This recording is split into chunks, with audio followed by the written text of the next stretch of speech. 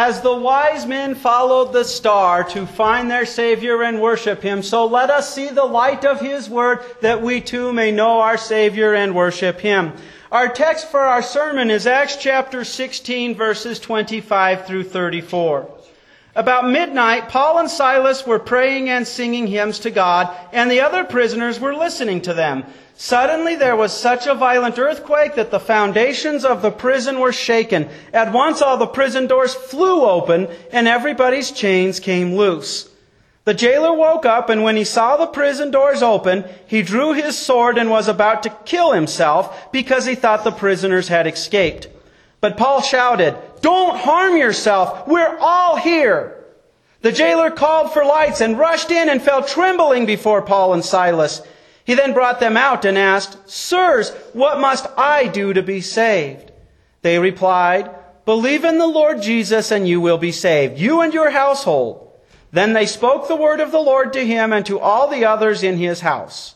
At that hour of the night, the jailer took them and washed their wounds. Then immediately he and all of his family were baptized.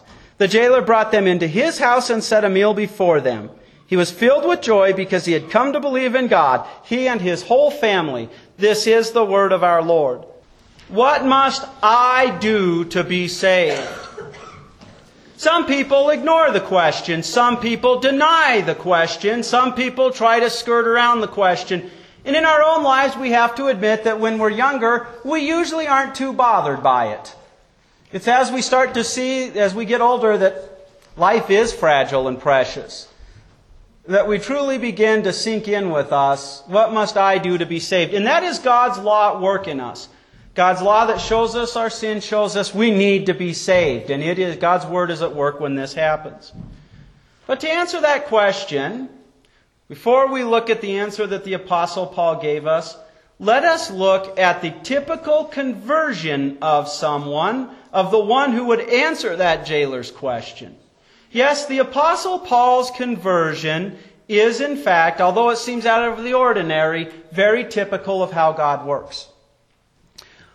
Saul is studying to be a rabbi. And if you don't believe he was on the fast track to be one of the great rabbis of his day, understand that he was a student of Gamaliel, who was the most respected rabbi of his time. Saul is zealous for this. And he hates this upstart religion that claims that all of Christianity, that claims that all the Bible points to Christ. And he really hates the fact that it teaches that salvation is a free gift. This man who knows the Scriptures better than I ever will misses it. And he's on his way to Damascus to kill Christians. He has found a loophole. He's working through the law. He can arrest them, bring them back to Jerusalem, and have them stoned to death for blasphemy. He's been doing this for a while. He held the coats for the people when the first Christian was killed, Stephen. Wanted to make sure they could get their arms in for a good throw. And so it is that he's on his way, and suddenly a bright light comes, and the voice of Jesus says, "Saul, Saul, why do you persecute me?" Which is a wonderful comfort for you and I. When you are persecuted because of your faith, you are united to Christ because of your faith. And so the way Christ sees it is, you're not picking on my lamb, you're picking on me. Saul in terrible fear says, "Who are you, Lord?" "I am Jesus Christ, whom you persecute." What must I do to be saved is the gist of Saul's reasoning. Jesus tells him, "Go and be baptized." Notice, Saul didn't have any choice in this matter. He didn't make a decision. God shows up and gives him the faith and then tells him, "Now get going and get baptized." God renames him, he becomes the Apostle Paul. Now, there were 12 other apostles at this time, and recall that not a one of them was going to the seminary at that time or was a rabbi. The apostles that God sends out primarily to the Jewish people are fishermen. He wanted to avoid all the poison that came with the teaching of rabbis. But for the Gentiles, he needs somebody who can explain how that Old Testament works out for them. So us Gentiles get the rabbi. Saul is sent out into the world. There are places like Antioch where the Jewish people will drag him out of town and they will stone him. Saul is persecuted and he rejoices in it. Doesn't say he doesn't make him miserable. In fact, from that point on, it seems he had health issues. The Lord didn't just miraculously protect him, but He kept him alive miraculously. Saul signs his letters with big letters. He writes the Romans there. He has a thorn in the flesh he prays to have removed 3 times. He has some kind of an obstacle that he feels is getting in the way of his proclamation of the Word. And what does God say to his prayer? No, that thorn in the flesh remains. Why? Because my power is made perfect in your weakness. When we realize we're weak, when we realize we are sinners and we can't help but to sin, when we realize even our proclamation of the Word of God, it needs God to stand behind it. It needs His ruling over time and history. Then we truly understand grace. And so it is that we find our apostle, the apostle to the Gentiles, in the city of Philippi. And as he's going around, there's this slave girl who happens to be possessed by a demon. And this demon is making this girl that it's possessed follow behind Paul and his evangelism partner Silas, screaming, "These men have the Word of God. They have the Word of salvation. Listen to them." Now, was that demon speaking the truth? Yes. But if I was preaching a sermon and one of you kept standing up saying, "Pastor Sherman's got the truth. Hallelujah. Amen. Everybody listen to him," you would be distracting the message. It would keep everybody from hearing it. It's not because Paul is irritated after 3 days because of this demon, even though it's telling the truth, doing it in a way that distracts from the message, that Paul turns around and says, "Be quiet, be gone." This slave girl is not a believer, and yet seeing the harassment she endures for 3 days, the Apostle Paul, who had once persecuted Christians, who calls himself the chief of sinners, not by his own power, but by the power of the Word of God, says, "Be quiet, come out of her." He just made a mistake in the eyes of that slave's owners. You see, the demon made them money. It would predict people's futures. Now, the devil and the demon only know the future according to what's in the Bible. They know at some point in time it's going to get a lot uglier for them. They know they've been defeated by the cross. But when I was younger, I used to read Sherlock Holmes novels, and he could conjuncture things. He could tell, worn out spots on a man's pants showed that he had a millstone on him and was working away, and he could guess, that he worked with millstones. Well, you consider that the devil and his demons were originally angels who would have sang out at the creation of man, and then it was the devil who tempted Adam and Eve. They've been observing human behavior from the get-go. And while it's clear they don't know the future in everything, they can look at your behavior and guess how it's going to go because they've been observing this since the history of humankind. So, the owners know they're losing money and they get the government involved. The Apostle Paul had something that even our Lord didn't have. You see, if you were a Roman citizen, you had the right. In America, you can go all the way to the Supreme Court if the Supreme Court views that you have a valued case. As a Roman citizen, you could say, "I appeal to Caesar," and you went right to the Supreme Court. As a Roman citizen, you had the right to a fair trial. As a Roman citizen, with the exception of a few atrocities, you could not be crucified. As a Roman citizen, you were not to be beat with the cat o' nine tails without the fair trial. 3 words. Civis Romanus sum. I am a Roman citizen. If you were lying, they would crucify you. But if you were, they had to stop and give you a fair trial. Why did the Apostle Paul not say Civis Romanus sum? As that girl's owners had him arrested, they had him flogged and beaten.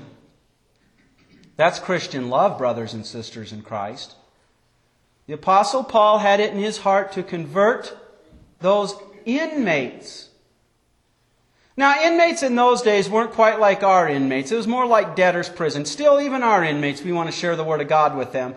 But their prisons at that time tended to be caves with chains nailed into the wall, secured into the wall. They really weren't the accommodations we have today, but the criminal acts, if you were a rapist or a murderer, they just nailed you to a cross. The Romans didn't deal with that. So it's more of a debtor's prison. But still, Paul decides he'll take a beating, not knowing if the Lord is going to grant him the grace, but hoping to share the word of God with the inmates. So we find ourselves at today's story. The people hand him over to the jailer. And they tell him to make him secure. Now all the jailer has to do is chain him up to the wall, make sure they don't escape. He's kind of wants to doubly sure. He puts them in stocks. And the stocks at that time, archaeologists have found them. They spread your legs tight. And then they clamp them down. So you weren't in them very long before you started getting pretty bad cramps in your thighs and stuff. This jailer is a bit cruel. He's mean, isn't he?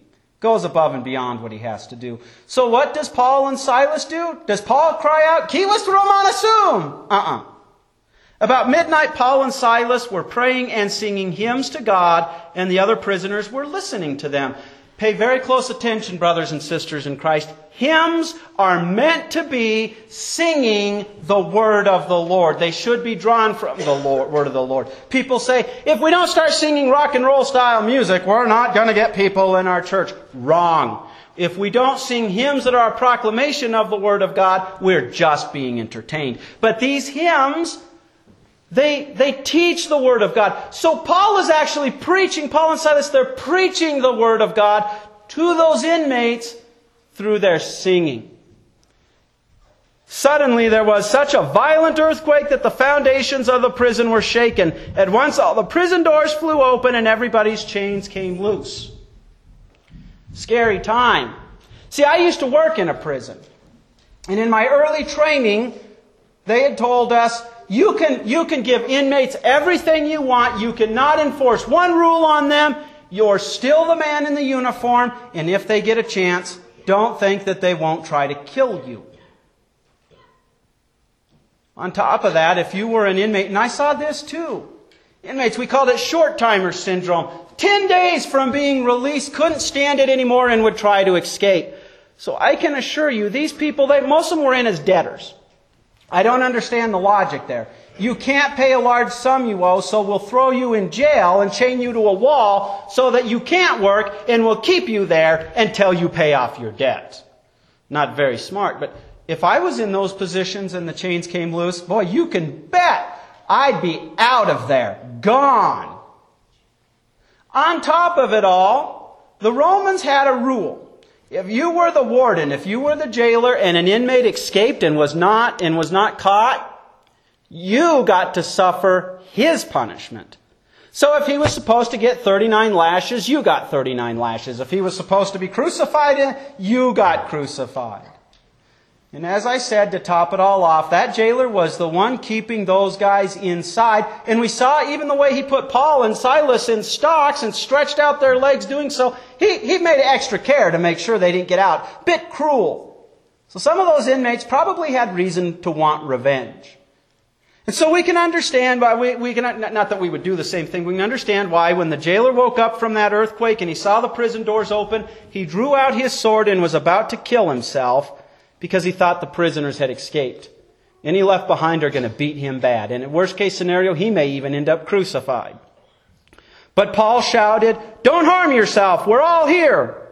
The jailer called for lights. They didn't flick light switches then. They had to sit there and strike the flint and light the torch.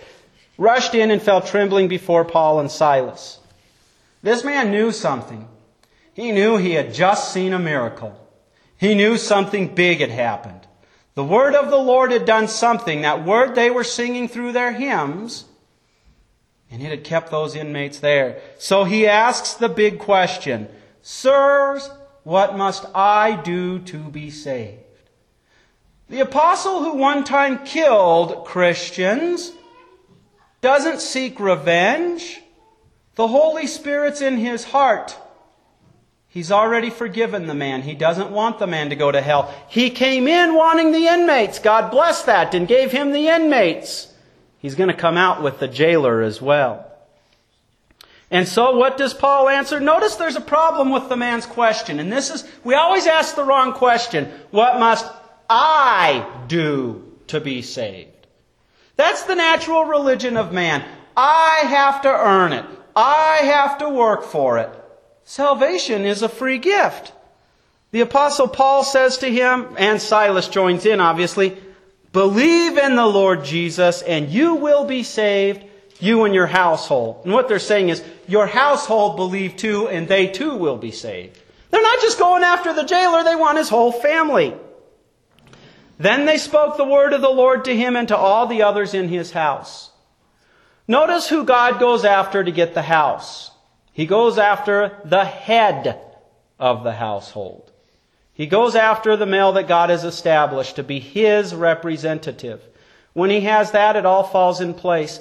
I often marvel, it's God's Word that the Holy Spirit works through to make us believe in that very Word. But there was a study done a few years ago, and they looked at what keeps a person in the pew when they grow up. It's very helpful to have Christian mothers, and believe me, I'm very grateful for my Christian mother. But the single biggest factor that they saw, when Papa is in the pew, the kids are the most likely as adults to park back in that pew. It's amazing the role God intends for fathers to have. So when God wants the whole family, He goes after the head of the family. And a household in those days would include slaves. You see, you didn't own a Sears Kenmore dishwasher. You owned somebody who washed dishes. And chances are they would turn around and fall in love with one of your slaves or something. They would get married and they would have children. So households in these days, among especially those who could afford slaves, were very big. God takes the whole household through this man. Through this man saying, Sir, what must I do to be saved? And we're told, then they spoke the word of the Lord to him and all the others in his house. At that hour of the night, the jailer took them, washed their wounds. Then immediately he and all of his family were baptized. In baptism, God seals the Holy Spirit in your heart. There are Christians today who think baptism is their way of saying, Lord, look at what a great guy or gal I am. I've made my decision for you, and now I'm being baptized to show you that. That's not what Scripture teaches. Acts chapter 2, verse 38 tells us, the Apostle Peter says, repent and be baptized, every one of you, and you will receive the gift of the Holy Spirit. The gift is the Holy Spirit, resulting in the forgiveness of sins. And he says, this promise is for you and your children. Baptism is for children. The people who want to ban baptism from children, it's because they want to earn their salvation. They've got it wrong and they're screwing up the word of the Lord. With children, we seal the Holy Spirit in there and we teach them about their Savior as they grow up. With adults, we teach them what's going on, then we baptize them, which is exactly what the Apostle Paul and Silas did. And again, his whole family was baptized. With all those, with his household and everybody, there's a good chance there's children in there. The jailer brought them into his house and set a meal before them. The man who was so cruel is now overwhelmed with joy. He knows the greatest treasure of life. He knows that Jesus has given him free salvation. And now that love cannot help but to pour out of that heart that was willing to at least be a little cruel earlier on that evening. He was filled with joy because he'd come to believe in God, he and his whole family. Let me tell you the end of this story. The next day, the people of the town council comes, and they want to get Paul and Silas, and they want to take action on him. Then, only then does the Apostle Paul finally say, Civis Romanus sum, and they all but mess their pants, because they know that they are in trouble. The Lord had worked through a man who was willing to endure hardship to bring not just the inmates, but even the jailer into salvation. When you have hard times in your life, don't kid yourself. God very well may be working through you in your hardship to bring somebody else to faith. Don't kid yourself when you sing those hymns. You are preaching. Sometimes we forget that as families. When you're on the family trip and the car tire blows out and the engine blows a rod at the same time and you're sitting there going, why? Sing Jesus loves me, this I know. You'd be amazed the teachable moment God is using for you. He'll take care of the other stuff. So brothers and sisters in Christ, as we look at that question, what must I do to be saved? We see the answer. We don't do. God does. God sends people like the Apostle Paul, our mother and father, our friends into our lives. They share the Word of God with us in various ways that we receive it. It leads us to be baptized.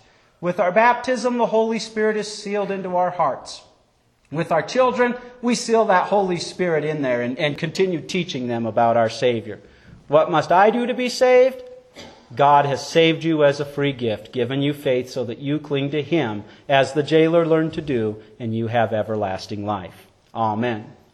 Please rise. And now the peace which transcends all understanding will guard your hearts and minds in Christ Jesus.